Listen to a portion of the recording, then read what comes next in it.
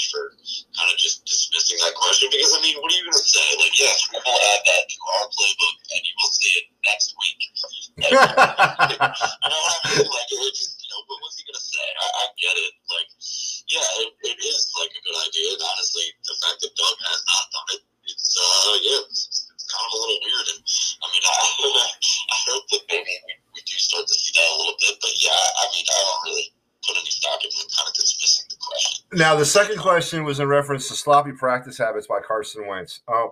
Now, again, I actively participate in sports. I coach hockey.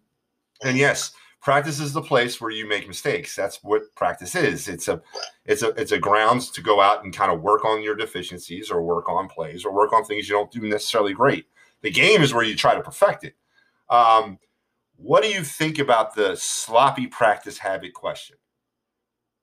Well, yeah, I mean, I think Doug's right is that it had to have come from somebody, with some sort of motive within the organization, which is a little weird to me. But, I think that kind of stuff gets overblown, and once you hear it once, then everybody starts kind of talking about it. It becomes, they kind of sort of like make it the reality.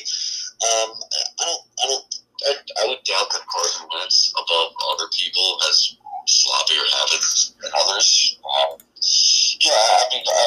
I don't see too much going into that there. All right, then the final soundbite. Wrap it up with Mike and then Jamie. Doug, it seemed like you made a concerted effort to stick with the run a little bit longer than you typically would when you're trailing. You were close to 50-50. You stuck with the run. The run. You said the run. Yeah. Wow. Yeah, so you stuck with the run more than you typically would, at least this season. I'm honored. I'm touched. So during the bye week, what did you – All right, there's more than that, but you got the point, Kyle. How do you – I mean, I got it. The man's got his own personality, and he's not he's going to try to – I mean, it's my way to try to lighten the mood, too, at times, to kind of make fun. But, again, what do you think about that exchange in reference to the run game? Yeah, I think that's an exchange that is hilarious if you're winning. Yes. And pisses you off when you're losing. You know what I mean? Because it's like, what are you joking about? Like, this team's 3-5-1. It's like, I don't know. That's just Doug kind of being a goofball. Like I said, it would be funny if we were winning, but we're not. So it's kind of like, what the hell, Doug? I try not to, hate on the guy for trying to lighten the mood up just a little bit. All right. So the reason why I wanted you to listen to these, and I segregated those sound bites, was to ask you, Kyle Quinn, and I want your honest assessment. If this season kind of follows the script of what a lot of people think it's going to, and that would mean the Eagles are going to lose probably, well, they're going to at least go on a 5-game or maybe 6-game losing streak.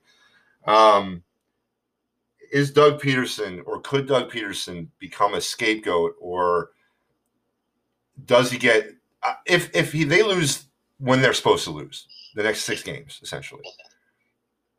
Is Doug Peterson out next year? I mean, is he yes or no? Does he get fired based on does he, if they lose out, they only win 2 more games the rest of the way, they finish at 5-10-1, are the Eagles looking for a head coach in 21?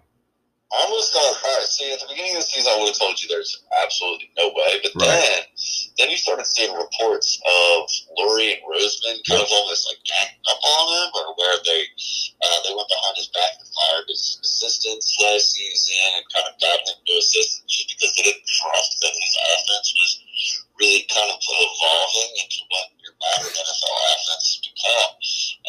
The report was that his West Coast offense was getting a little stale in the eyes of Howie and Lurie's eyes. So, with that in mind, if they get out pretty bad here, I mean, when you start stacking losses like that, ugly thoughts start to go through the owner's head, and that could definitely be a possibility at the end of the season. I really do think so. And then if they do go ahead and fire Doug, do the Eagles look at another Andy Reid coaching tree branch to replace him with, or do we go back out on that Chip Kelly limb? Yeah, it's a good question because Lurie tends to kind of go back to back to things that comfort him after he gets hurt. And if Doug hurts him, then you have to wonder if he's going to try and stick to this Andy Reid thing here. In terms of other candidates, I mean, I haven't necessarily looked too hard at some other people. Right. I know Joe Brady's kind of been floated around out there. I've heard his name, yeah. The work that he's done with Teddy Bridgewater, other QBs and stuff like that. So I would very much love to see somebody who can come and work the Carson Wentz's strengths, because I mentioned many times that I'd much rather see a new head coach come work with Carson than I would a new quarterback come work with Doug. So yeah, and that I guess really is, I think, the driving force around if Doug gets fired or not is really what this team feels about Carson going forward. Now, financially, they've obviously made their feelings known, and they just can't absorb a cap hit next year with the money he's going to make. So Carson's their quarterback at least for another year or two.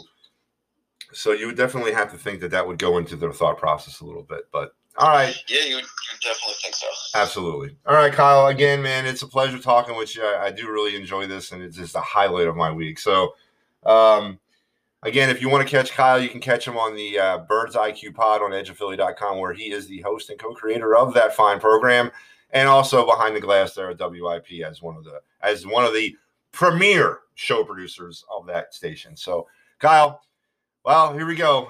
Let's go, Birds. Have a great day, and we'll talk to you next week, man. Go Birds, man. Talk to you next week, bud. Take it easy. All right, brother. All right, that was Kyle Quinn once again joining me, giving me his insight, giving me his expert analysis on today's game. And I wanted to go a little differently with him today, obviously, with the heat, I guess is the best word to kind of give you, the best analogy word to give what Doug Peterson has been under this week. And I got it. You can't sum up 1 week, and be like, well, let's fire Doug. But it has become a trend over the season that Doug Peterson is missing something as a NFL head coach. And when a player or a coach in this case comes on national radio or local radio in Philadelphia, then, national press conferences, and it's so night and day, in my opinion, as he was this week, it makes me question whether Doug really is mad.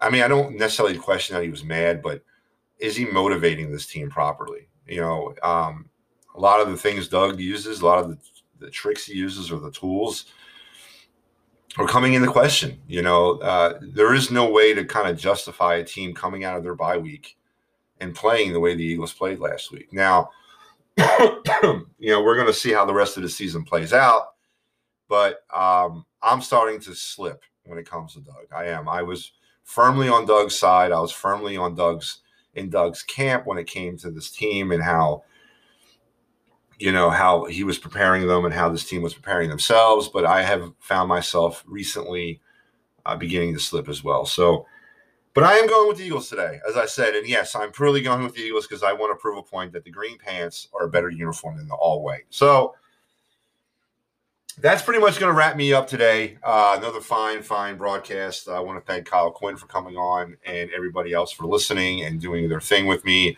It's an honor to come here every week and talk.